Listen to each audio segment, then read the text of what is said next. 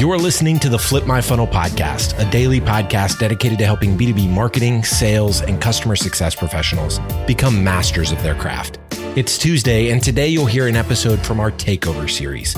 Every month, we ask a different practitioner or thought leader to host a series of interviews that cover a specific theme that's relevant to our community. And like Sangram always says, without a community, you are simply a commodity. Here we go.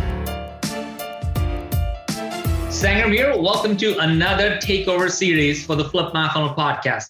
I'm here with a very good friend of mine. Over the last year, I think we have connected on so many different levels, a part of the Peak community, part of the Flip My Funnel. And I've also been using their services for a lot of the things that I produce in terms of video. So Amber Khan, she's the founder of Repurpose Den. She's an international best-selling author. And she also, this would get you, she's also an average runner. I think you're better than me, Amber. But Amber, thank you for joining me and doing this series.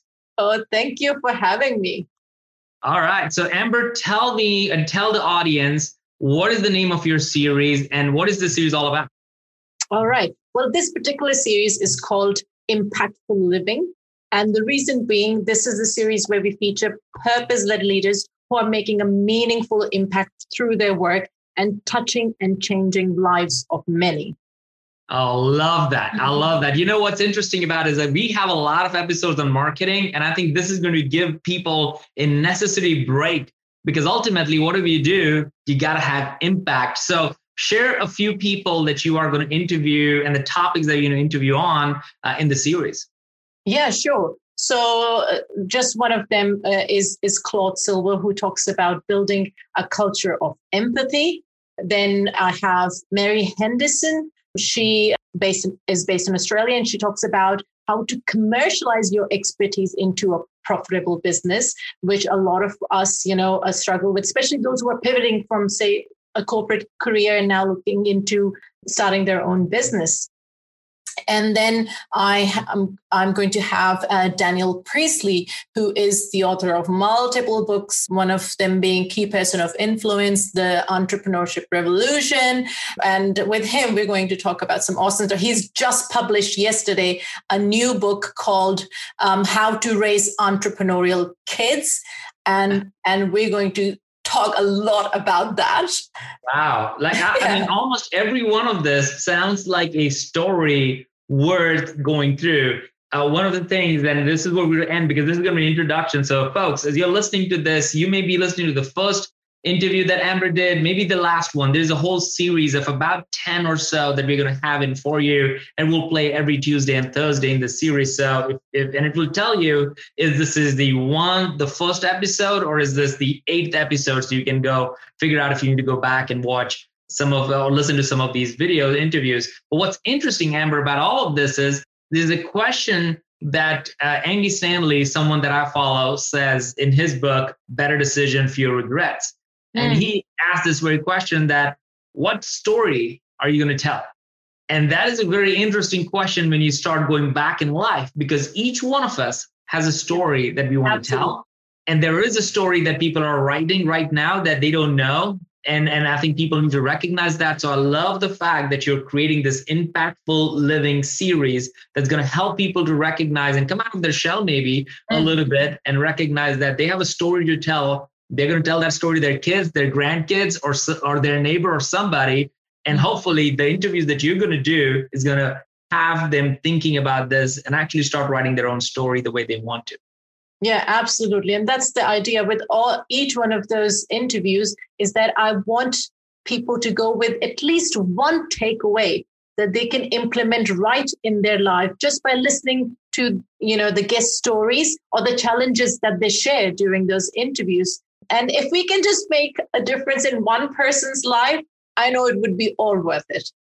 I love it. And again, this is what I love about this Takeover series. You get such a different perspective. And Amber, you also bring in a global perspective because you have people from all over the world who are interviewing in the series. So Amber, again, thank you so much for doing it. All the information to connect to Amber, her company, her book, and all the things that she does is going to be in the show notes. So check that out.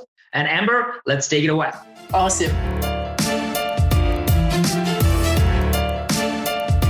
Hello, good day, Greetings, ciao, namaste, and salams to peeps from all around the world.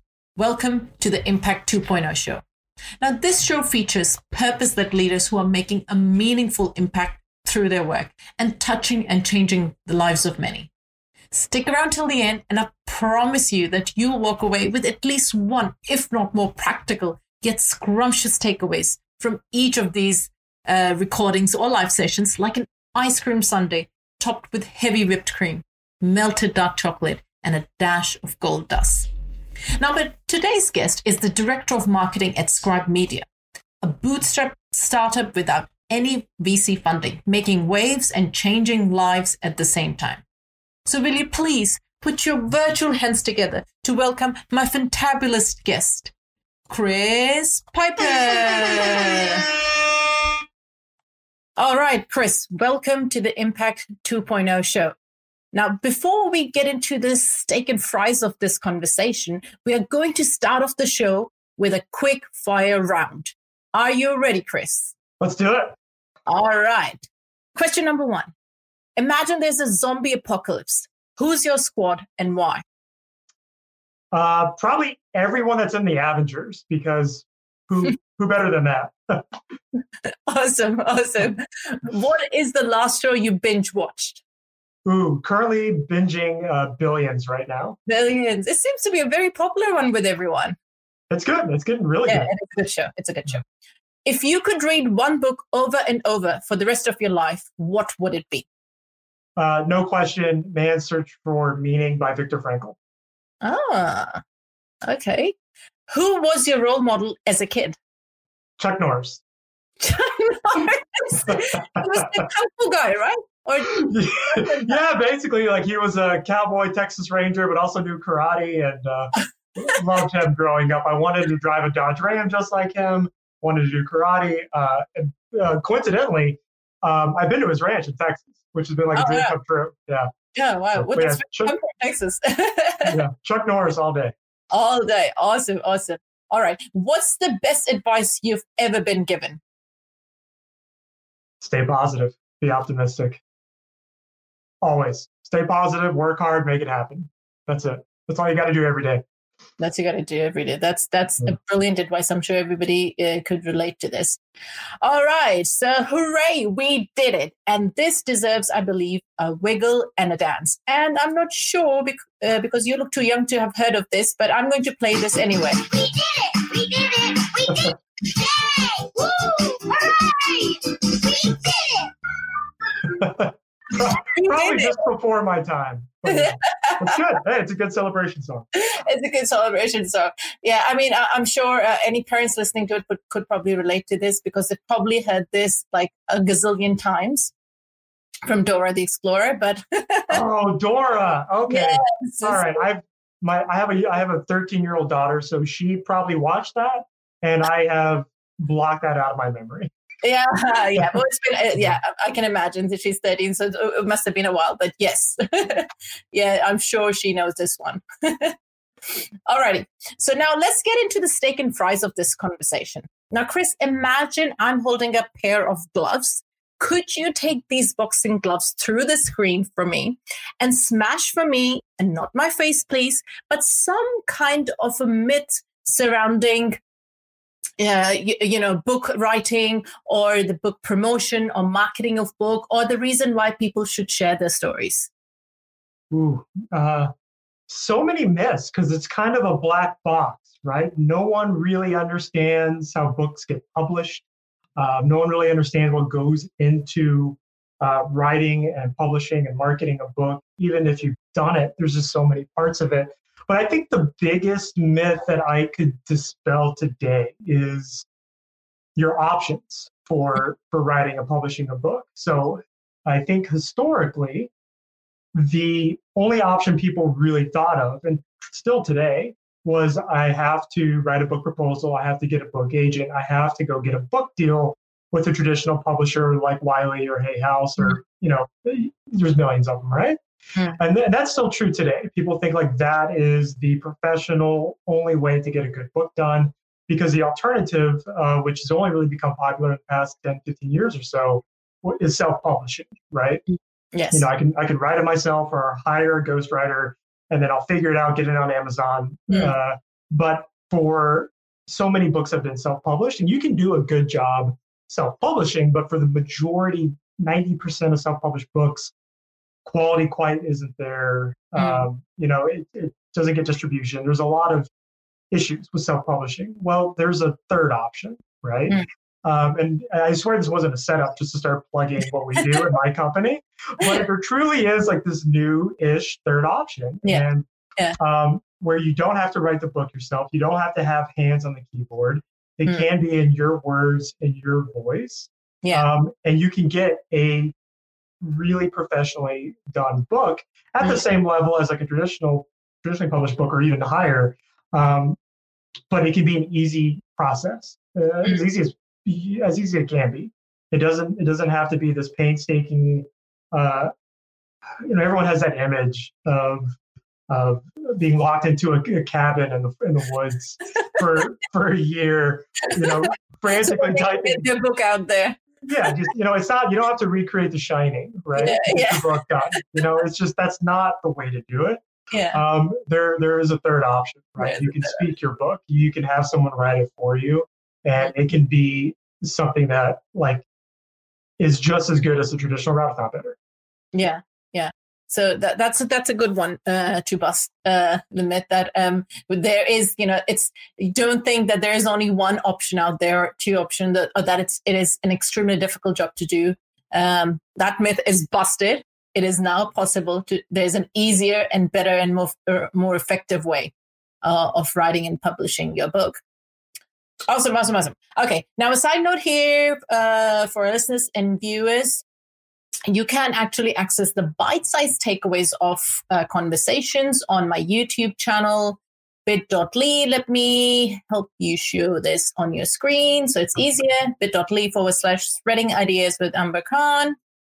And for longer conversations, of course, you can listen to it on podcasts, iTunes, or watch the bite-sized clips on our YouTube channel. All right, now back to our chat. Chris, I know you have briefly described what Scribe Media does, but for our viewers and listeners who don't know Scribe Media at all, could you briefly explain what it does and the reason why it exists? Sure. So the elevator pitch for Scribe is we're the leader of professional publishing, right? So our mission literally is to help everyone on earth write, publish, and market their book. So we primarily work with entrepreneurs, executives, coaches, consultants, just people that are already at the top of their game, right? They're experts in their industry, they know their stuff, and they want to write a book. You know, they've tried and failed for years, haven't been able to get it done because it's a painstaking process. We help them get it done, usually within a year or less. So we do book coaching, book writing services, like I was talking about before, book marketing services, book publishing services. We've worked with David Goggins, Tiffany Haddish, Joey Coleman, a lot of just really big names, Nassim Taleb, just a lot of really big names, but also people, just regular people like you, you know, just people that want to share their ideas, they want to share their message, and they want to they care about a community, or they want to leverage their book. They want to make an impact, you know, and ultimately just leave a legacy with what they know. We help them do that. Which leads me to the next question. Like, why should one write and publish a book? Because you're being selfish if you don't. You know, if you have expertise in this world, if you have been through something and have, you know, and it can be a hardship. It can be just something that you've learned through the day in, day out of your business. It really doesn't matter. If you're not sharing your wisdom with the world and helping other people who are on the same path as you, but maybe a year or 10 or 20 years behind you, like I feel personally, it's your responsibility to share that information to help those people. Just from an ideological standpoint, that's how I feel. But that's why I work at Scribe, and that's why a lot of people that, you know, in our 60-person team work there, is we fully believe in that too. But also from the marketing aspect of things, there's a lot of cool things you can do with a book if you have your own book, leveraging it for your personal brand or your business and stuff like that too. Yeah, absolutely. So what do you think, what mistakes should one avoid when thinking of writing and publishing a book? That you have to do it on your own, right? That you just have to open up a Google Doc and force yourself to put words on paper. Now that's true. If you really want to write your own book, and you don't want to have a ghostwriter, you don't want to, have someone interview you and put it into book prose, you're not going to be able to skip that part of the process, right? But just trying to force yourself to sit down, when the kids go to sleep at night or on the weekends, and just trying to force it out and starting with the intro, I guarantee you're not going to get your book done. You will, another 10 years will go by and you still won't have your book. So it's actually an interesting thing. Like, we give away our entire process for free, all of it. You don't have to hire us. Right.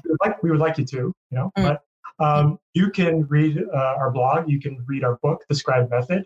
You can go on our website and take all of our free courses for writing, publishing, and marketing a book. And we're not, literally, there's no upsells. We're not hiding anything. It's literally our process of how to get the book done. So I think, frankly, if you're not doing that, if you want to write your book, at least starting there, you're really doing yourself a disservice. You're going to give yourself a major headache, and you're going to make this thing way more complicated than you need to.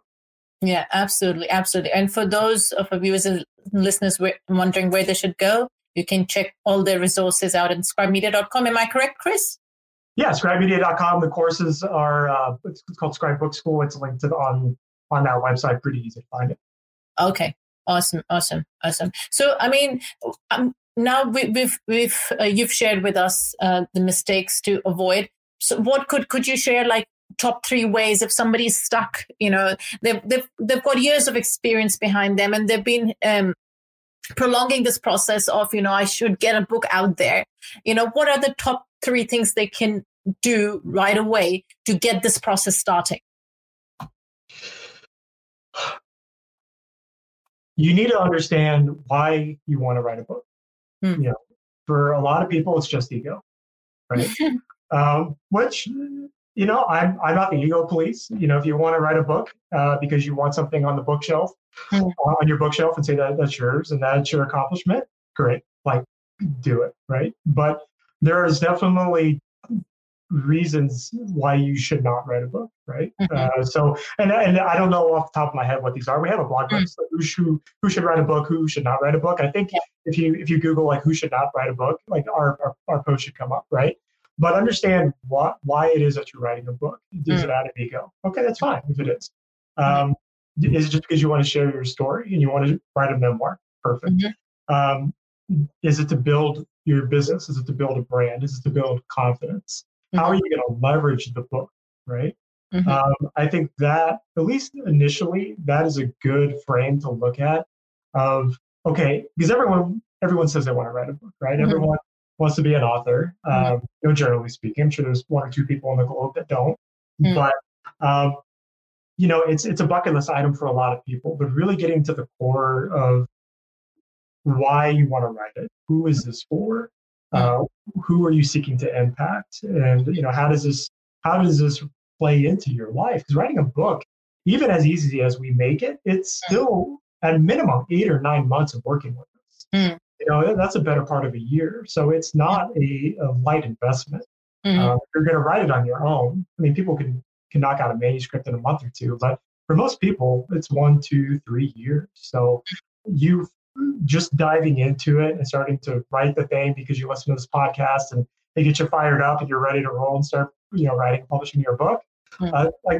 This isn't something you want to jump into. You want to really understand, why is this the right thing for you and why now, and who's this for? Who's this book is going to serve? So I think that's an important thing to start with anything, whether if you're starting a business or a project or a book, who are you serving and why is one of the best places to start with it.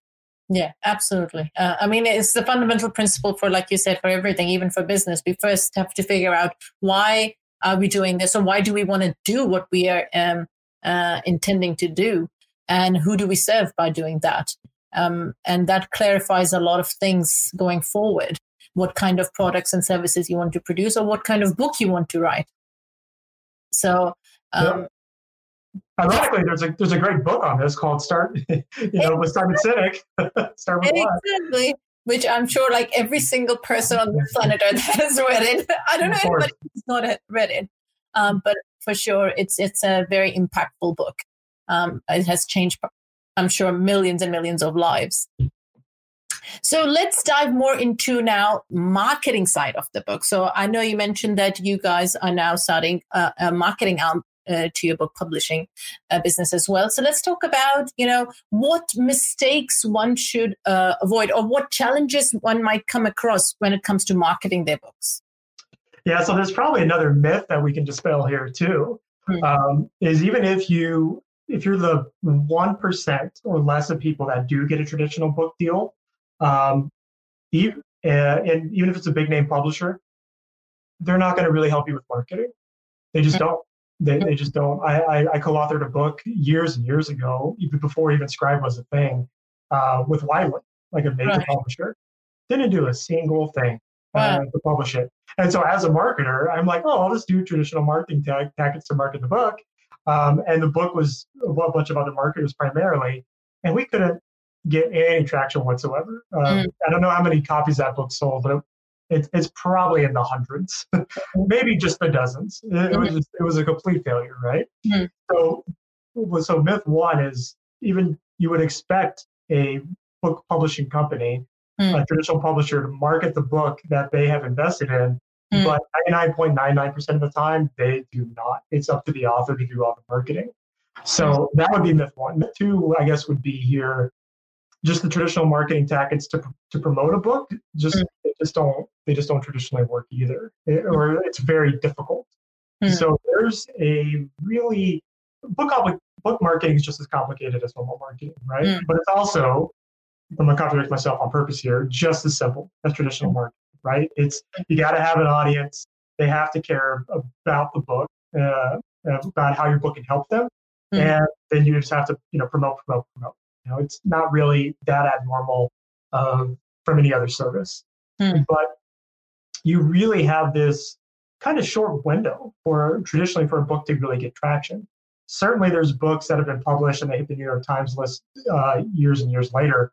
Our co-founder, Tucker Max, is one of those. His first book was published in the late 2000s. It didn't hit the bestseller list for like 3 or 4 years after that, right? So it can happen. But generally speaking, you have this window between the time the book is published, launched, right?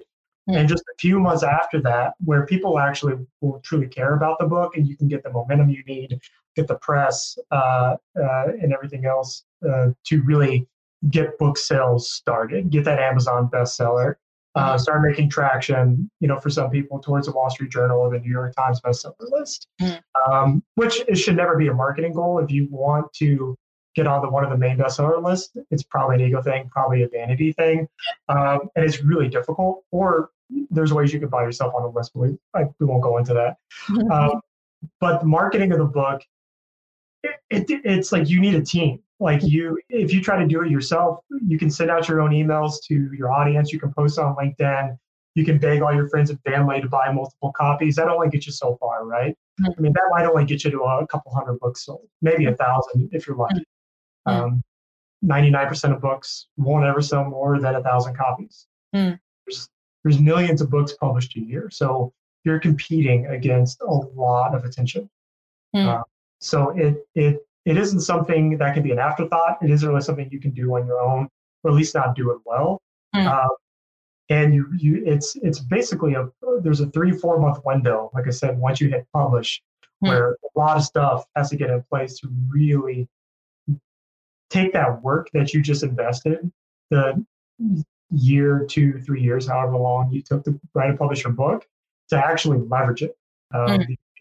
It's really sad if your book just collects dust on the shelf and it doesn't get actually into the hands of the people that you want it to. So there's just it's a problem that we've seen over and over again with authors, where it's like, cool, my book's published, now what?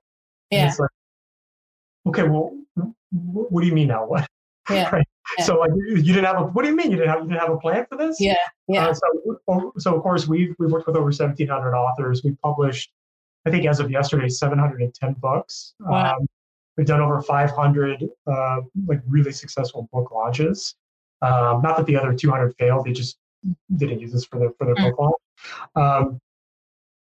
And so now we have kind of figured out this perfect mold of how to launch a book, how to get it out in the world, and just really give people some tangibility to their book instead of it just being like this, hey, this thing I created and now it's over. Yeah.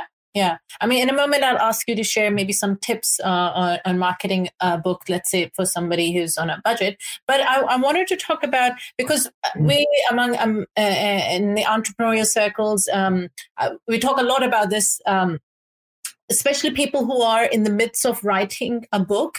And when you ask them what's the goal, and a lot of them are thinking, okay, that, I want to sell 1 million copies of my book. Right. That's usually the first one they go for. And it's almost like, we have, I don't know, you could probably talk more about it. Isn't it kind of a reality check that, usually that's not always the main goal, that you're going to sell 1 million copies and make money from your book, because a lot of other things happen because of you writing a book. You may end up getting more speaking gigs. You can win more business. And that's how the revenue comes in rather than the actual sale of a book. So maybe you could share some, Yeah, of that. Yeah, exactly. Like there's probably 5 to 10 people a month who talk to us and they're like, I want to be a bestseller. I want to be on Oprah and I want to sell 1 million copies. And we say, good luck. We can't help you. Right. Because it's just, that's just not going to work for the vast majority of people. Yeah. It's just so unrealistic. Right. Mm-hmm. So thinking like you're going to get rich off of book sales, unless you're J.K. Rowling and writing Harry Potter, like it's not going to happen. So if you're writing a fiction book, which isn't really what we're talking about here. Yeah. If you're writing a fiction book, book sales is your primary way to make money. Like, that's basically it. But for nonfiction, book sales is the arguably the worst way to make money from the book itself. It's how you leverage the book.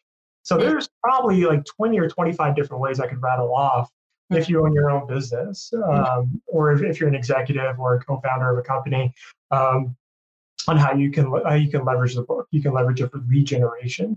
Yeah. You can leverage it to, well, if you're not speaking, you can get it to start getting on stage or start commanding higher speaking fees, attracting the right clients, consulting, like, the list goes on and on and on. But focusing on book sales is the worst thing to do. There's plenty of authors who probably have never sold more than a few hundred copies, but they've made millions of dollars off of their book. And it's all how they leveraged it. Yes, it's how you leverage it, because it acts as I remember one of my mentors saying this once, that use your book as a business card. This is your new business card. And it made so much sense because, like out of all, if you were to go to let's say a business networking group, and how many people out of those have written a book? Imagine you produce that.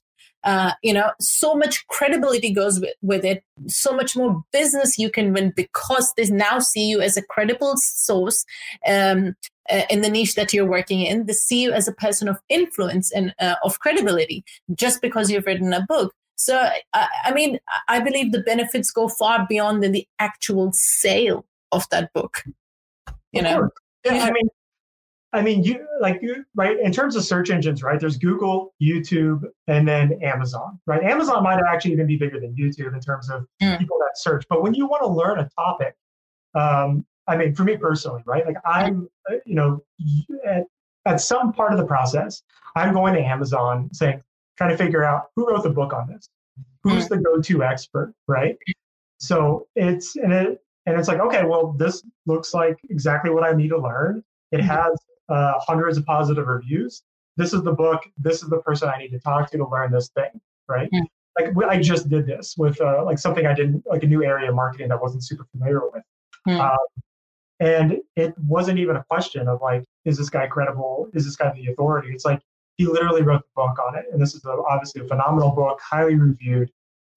This is who I'm going to talk to, and this is who I'm going to reach out to see if he does consulting, right? And then, bam, he might have made $10 from me buying his book, but he's going to make 5 figures in consulting fees.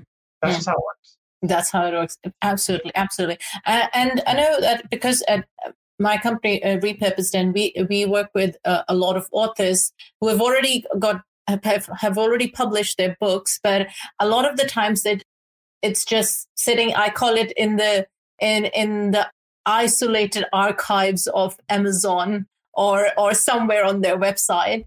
And of course, it acts as a source of credibility for them if people know them, if people find out about it. But what we help them do is basically use the content from their book and repurpose it for social media, so that the idea is not obviously to drive more traffic to their book sales, which it can happen, and they may sell a few more books. But the point is that they've already got content sitting. They're just sitting on a mountain of content, and it's just that they've not utilized it properly. Squeezed every juice out of it, using it on social media, so that more and more people get to know about the work that they're actually doing.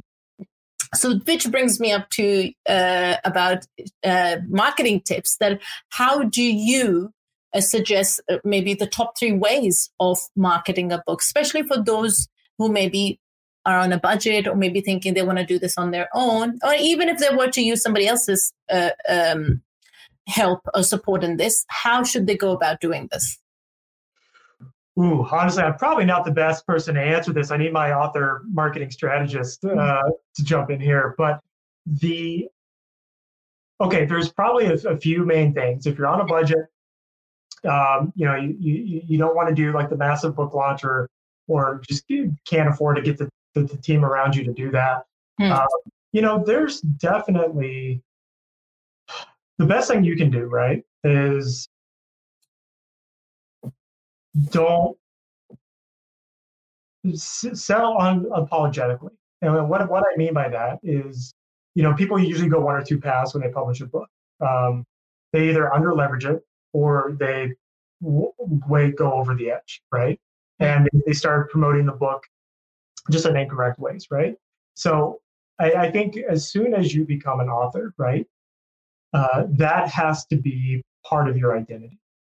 You are the author. So this needs to be next to your name everywhere you go. It needs to be in the title of your LinkedIn page, your whole LinkedIn, like your personal page. It needs to be about you being the author and the speaker and the owner of whatever company you're the owner. You should be, give the book away for free. Give the PDF away. You're trying to share your knowledge, right? And people hate reading PDFs. So if your information is good, they're going to buy the book anyway or get the audiobook or whatever. So there's that part of it. People have to know you have the book, right? So whether it's on your LinkedIn or your website or your email signature, like that's pretty basic stuff. But you'd be surprised how many people just completely overlook that part. Then I think the other kind of really important thing here, which is so easy nowadays too, is just media. And I think that's the largest thing that we preach and that we do when we launch our own book or when we launch our author's books. It doesn't make sense to try to go after like really huge name podcasts. Get after the more niche podcasts that has the audience that you're seeking to serve. The people that you want to be seen as the go-to expert in. That will make more of an impact than going on whatever it is like your favorite podcast is. Right. Going on Joe Rogan's podcast would be amazing for most people, right? But the deepest impact you can make is focusing on that niche and just going deep. Don't go wide, just go deep. Just focus on. Go on their podcast, get in their niche media, find the top bloggers, reach out to them. The amazing thing is, this should be really easy for you to pitch and to get these placements because you now have that book. You are the author of so-and-so book. You wrote the book on this topic that can help their audience. Yes. You could write the worst pitch in the world and you'll probably get on Absolutely. Write an article or something like that. Absolutely. But you don't have to hire a PR team, right? Yeah. But I think where most people go wrong is I got to be in Inc. and Forbes and Fortune. Yeah, you can go that. You can become a columnist, do all that stuff. But don't forget about what matters, right? That's the people that you want to seek to serve, and where are they? If you're going a little bit more downstream, the media is going to come, the article is going to come, the press is going to come. You can use that to trade up into the bigger stuff if you want, but don't overlook like where you can make the biggest impact. Yeah, absolutely. I think Seth Godin talks about it a lot. You know, he always talks about that go niche, go big.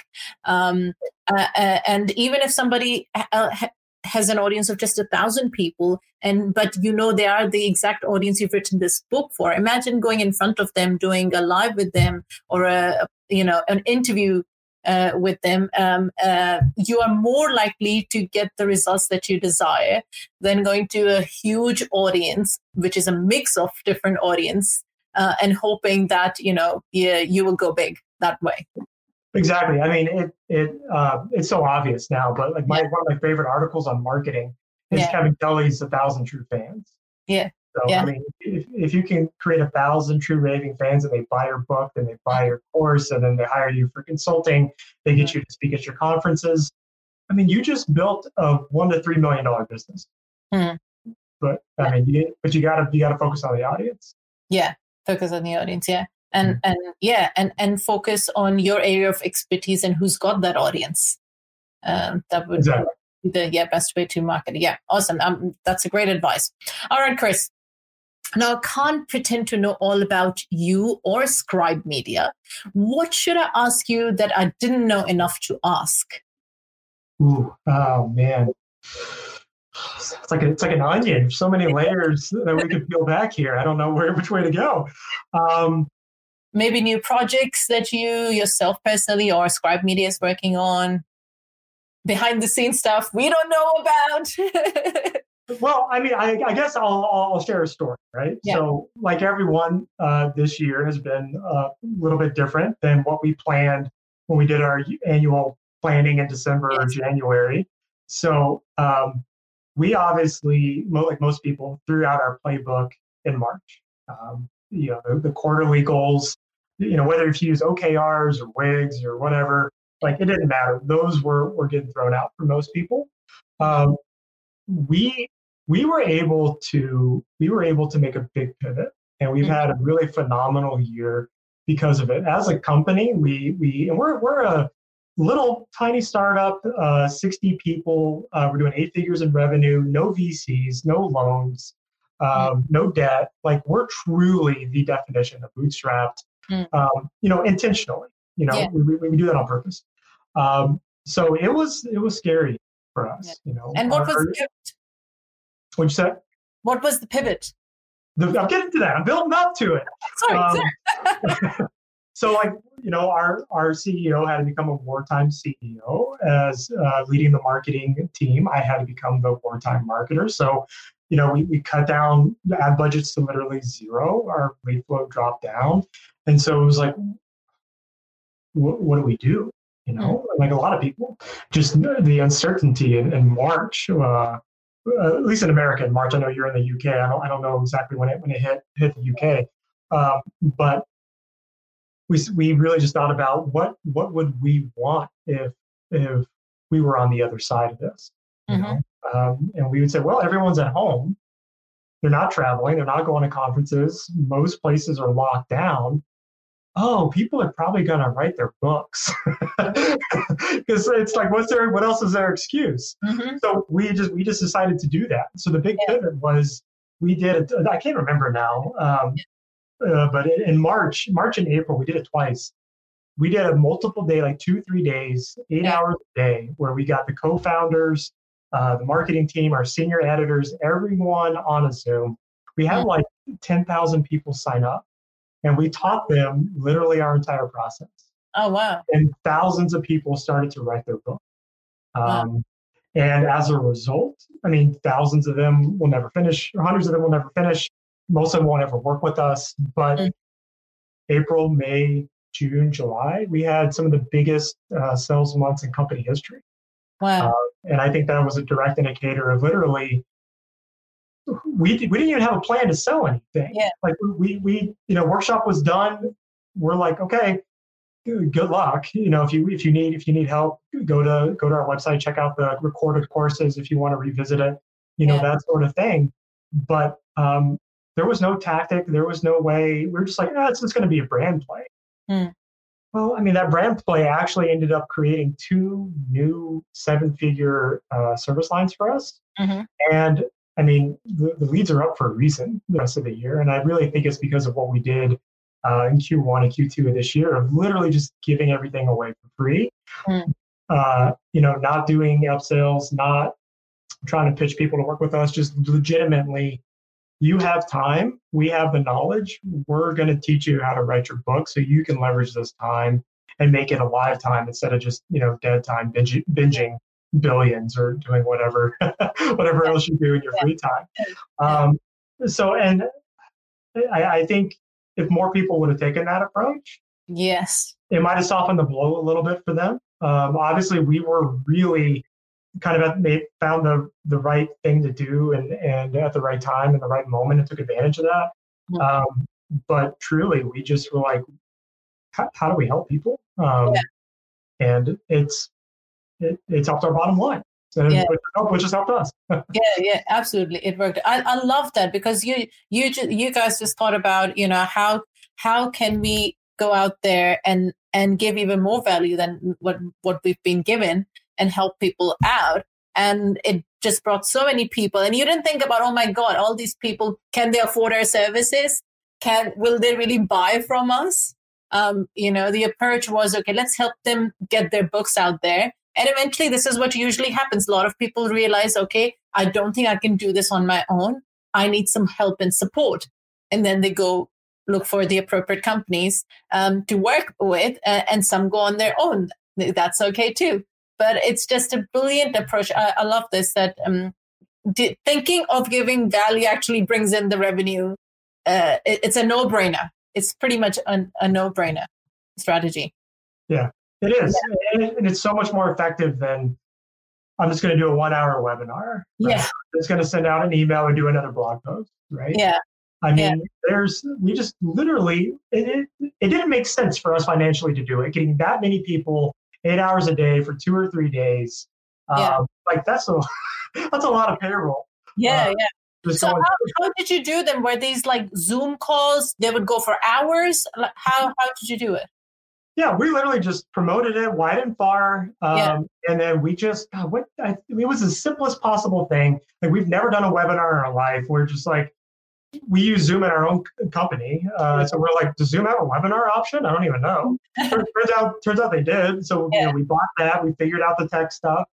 And then we threw together some slides. And I mean, we're knowledge experts, so we didn't really have to rehearse or do anything. We just jumped on there and started teaching. And then each day made it better. And, there were some issues and problems, came up, but, we just took action. As action as quick as we could. Didn't try to plan it out and think about it. Because if we would have done that, we would have done this in May or June, and no one would have cared, right? But literally, we went shelter in place. I think my co-founder called me on like Sunday night or Slack me or something, and we were building it that week and launched it. I want to say the next week after that, like Tuesday or Wednesday. So it was quick. Like, what can we do now? How are we going to define this time for us? And that's just how it happened. So is this something like you plan to do now on a regular basis, ongoing basis, or was it a one-off thing? Yeah, so we thought we struck gold. So, we did this thing, had thousands of people sign up for it.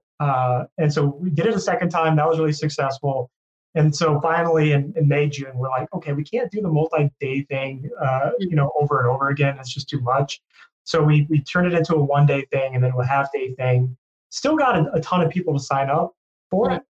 But then we at some point you have to return to you answer to the finance team and look at the P&Ls and be like, okay, why are we can't continually keep doing this if it's not, we can't really tie it back to some sort of like revenue generation. So the free thing we stopped doing because just everyone wants to write a book. Thousands of people are getting on. And then we're not really selling them anything on the back end, right? So now what we're doing that is becoming successful is we're just charging like $55 for a week-long challenge of basically, we're going to take you through the whole process of getting your book started, like defining the audience, creating the outline, creating your writing schedule, like a whole bunch of other stuff, and then starting out your writing plan. Because getting started and getting the structure, the framework, is the most critical part and what people overlook. So we spend a week with them, like an hour a day, getting that dialed in. And then people go off and write their books. And then we now have like a low cost option that they can they can opt into if they want, ongoing coaching with our editors. Right. Or what we're seeing is like they're buying our $18,000 guided author program, which is like a year-long, they go into like a multi-day intensive workshop. They work one-on-one personalized coaching. And so that's been really a really easy lead-in way of like, hey, we're going to teach you how to write your book. You're going to start it. You're going to understand how difficult this is. And then if you're truly committed and you have the funds, you're going to work with us. But if not, that's cool too. You can go to grad school and do it for free. Yeah, absolutely. I think that works wonders because it's the same for us. I mean, in our case, we are happy to teach people actually how to repurpose your content. But what actually happens is a lot of times some people do it, and if they've got the time, they're happy to do it on their own. Good for them. A lot of the times they realize it's a lot of work. It's a lot of work. They need to bring a designer on board, a video editor on board. They have to have access to these tools, you learn how to use these tools, a lot of things, right? And then some of them realize, well, it's not something I want to get into. And guess who they'll go next to buy that service from? Somebody who's helped them out in the beginning anyway. Right, exactly. And you bring up a good point too, is like most content production is such a beast, right? To do it really well. Like we publish blog posts, podcasts, 2 videos a week, probably a couple of things I'm missing, right? And that's just an ongoing cycle. It takes a team, and that's how most other companies approach it too. And it's challenging. And then on the other end of the spectrum, you have the people that are like, write your social post for a year and a weekend. Well, in theory, that's great that you could do that, but it takes a rare bird to be able to just generate that many ideas, over a Saturday and a Sunday. Yeah. But if you write a book, you'll have content for years and years and years. Absolutely. You won't have to think about it. You can take that book, give it to you, and say, hey, just pull stuff out of this. And you have videos, snippets, articles that you can guest post articles for your own blog. I mean, our own blog is basically our book. We wrote the book because from the articles, mostly, right? Like it's just, it's kind of backwards, but it goes both ways. That works. Yeah.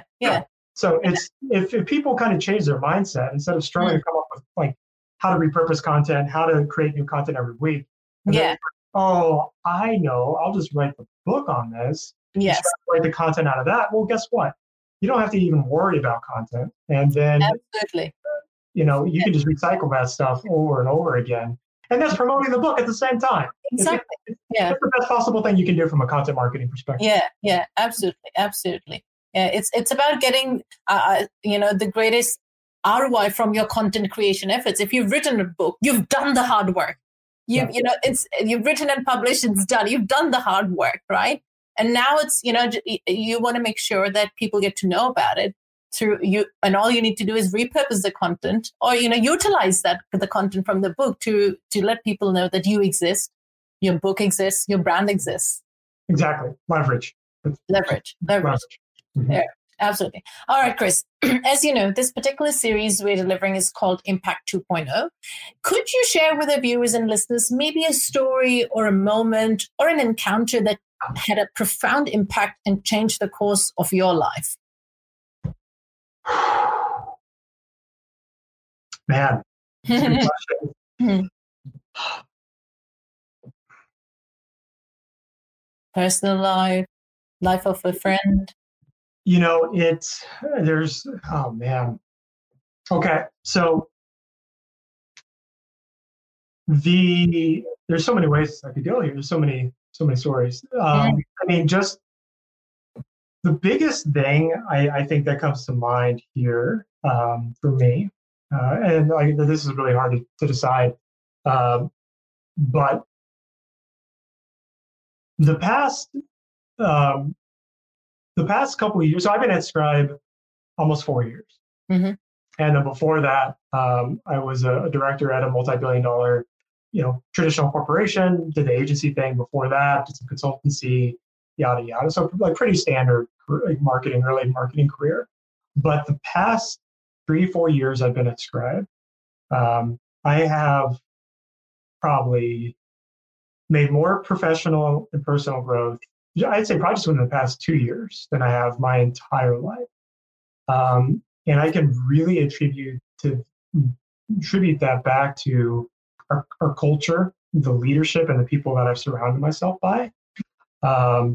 One, the people just are within our company, but the people that I have directly hired onto the marketing team. And it's such an odd thing to say because most people just look at personal and professional growth separately. Mm. But when I really truly understood this, it was a major game changer for me and how I leveled up, right? Because I came into Scribe, thought I was a good leader. Turns out I was dog shit. I was a decent manager at best. Mm-hmm. Thought I knew marketing extensively well.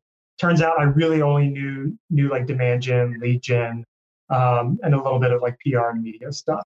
Was completely missing storytelling, like, the basics of marketing, like psychology, human empathy, all that type of stuff. And what I really understood was, and this is what we say at our company, like we don't really have business problems. We have, the people that work with us, we call them our tribe members.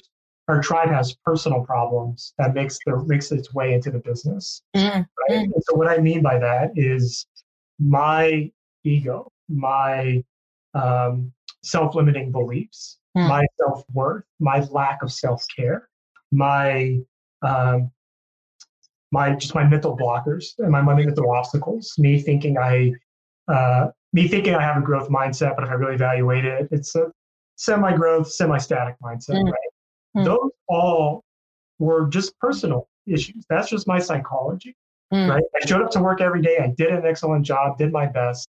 But when we combine the two and realize if I can alleviate these personal blockers, these personal issues, and then really start refining my psychology, not only does my personal life get a lot easier, I am, I don't know what our CEO would say, but I think I'm 10 times the leader, 10 times the marketer that I was 3 years ago. And we can see it in the revenue. We can see it with the team. We can see it with the growth of the company. And then I can feel it in myself, in my own, and how I view myself and how I feel waking up. Right. So it's really just understanding that even in a lot of companies, and I'll say it again, you don't have, there's business problems, of course. Business problems exist because there is a personal issue that you're just, or some sort of emotion that you're not feeling, that you're not resolving. And so that's why largely those business problems stay business problems, just because you're not being honest with yourself of why those problems are there. So for me, understanding that was huge in my personal growth, which has translated into the team growth, business growth, revenue growth, and then just continues. Absolutely. I remember talking to Claude Silver from VaynerMedia, talking about this last week. We did a live together. As you know, she's the chief art officer there, and she talks a lot about leading with empathy.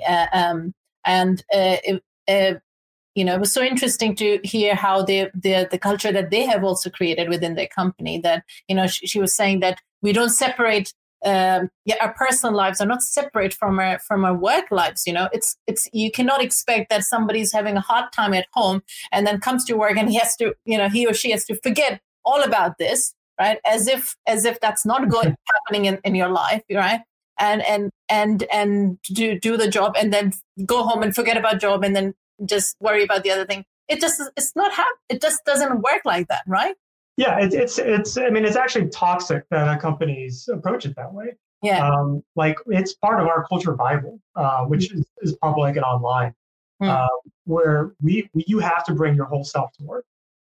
and not to say you have to like, hey, guess what, guys? I'm having some marital problems. Like, that's not it, right? Like, if you want to come to work and want to have that conversation, great. But it's, work itself is one, and trying to build an artificial barrier between those things is just damaging to the people. It's damaging to the company.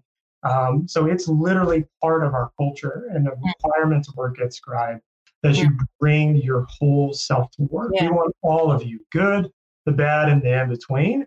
We'll help you out where you want support and ask for it.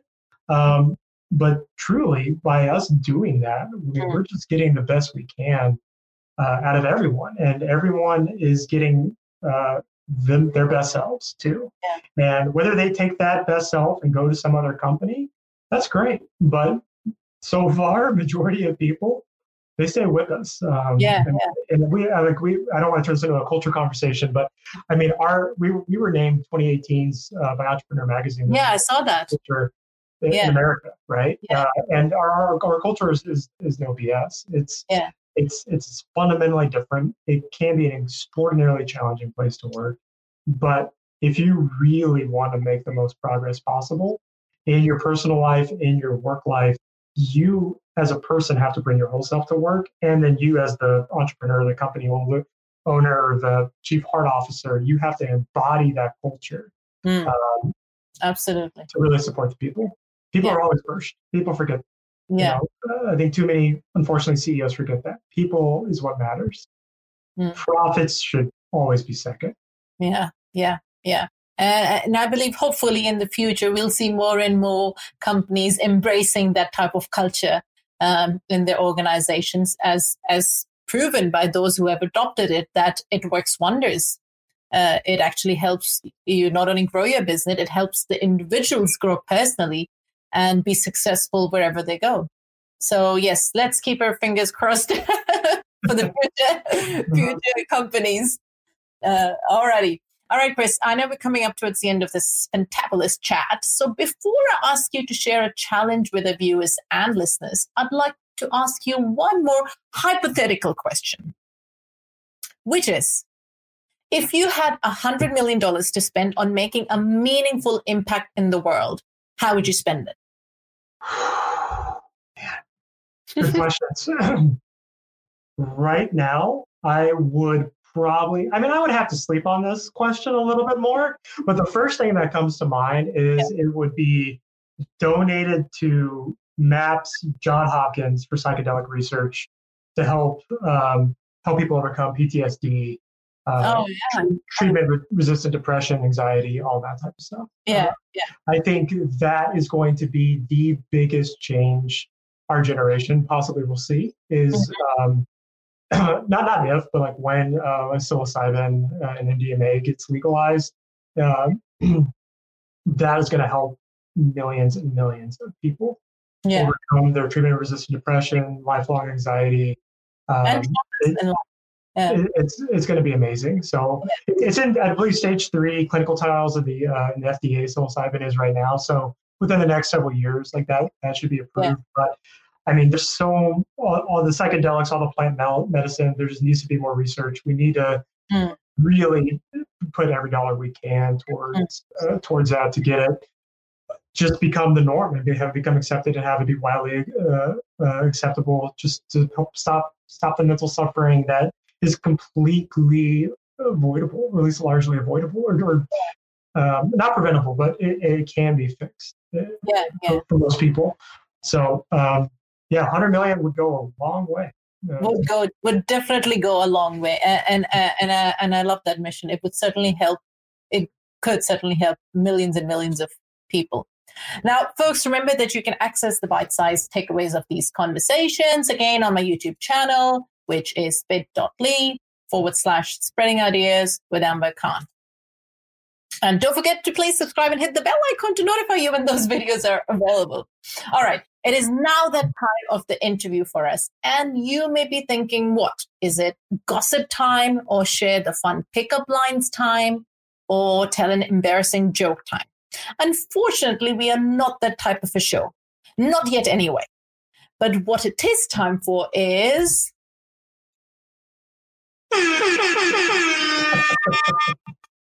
The 48-hour challenge time.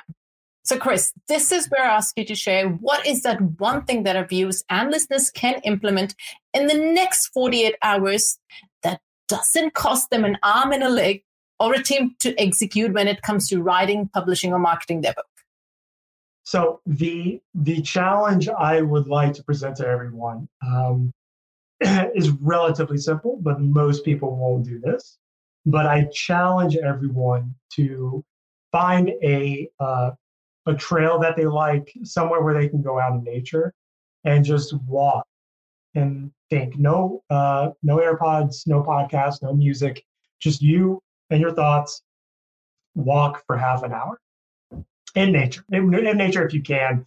If there's no nature around you, you lap around the neighborhood or the city is fine. But do that and think about who are the people that can benefit from what you know? Mm-hmm. Who could potentially be suffering right now? And what information do you have? What wisdom would you want to share with them? Yeah. If you think about your book from that frame, I guarantee writing and publishing your book and getting an email from someone you don't know across the world once your book is published about how you changed your life will be in the top 5 of the most impactful moments in your life. And I think so many people, if they really think about what that would feel like,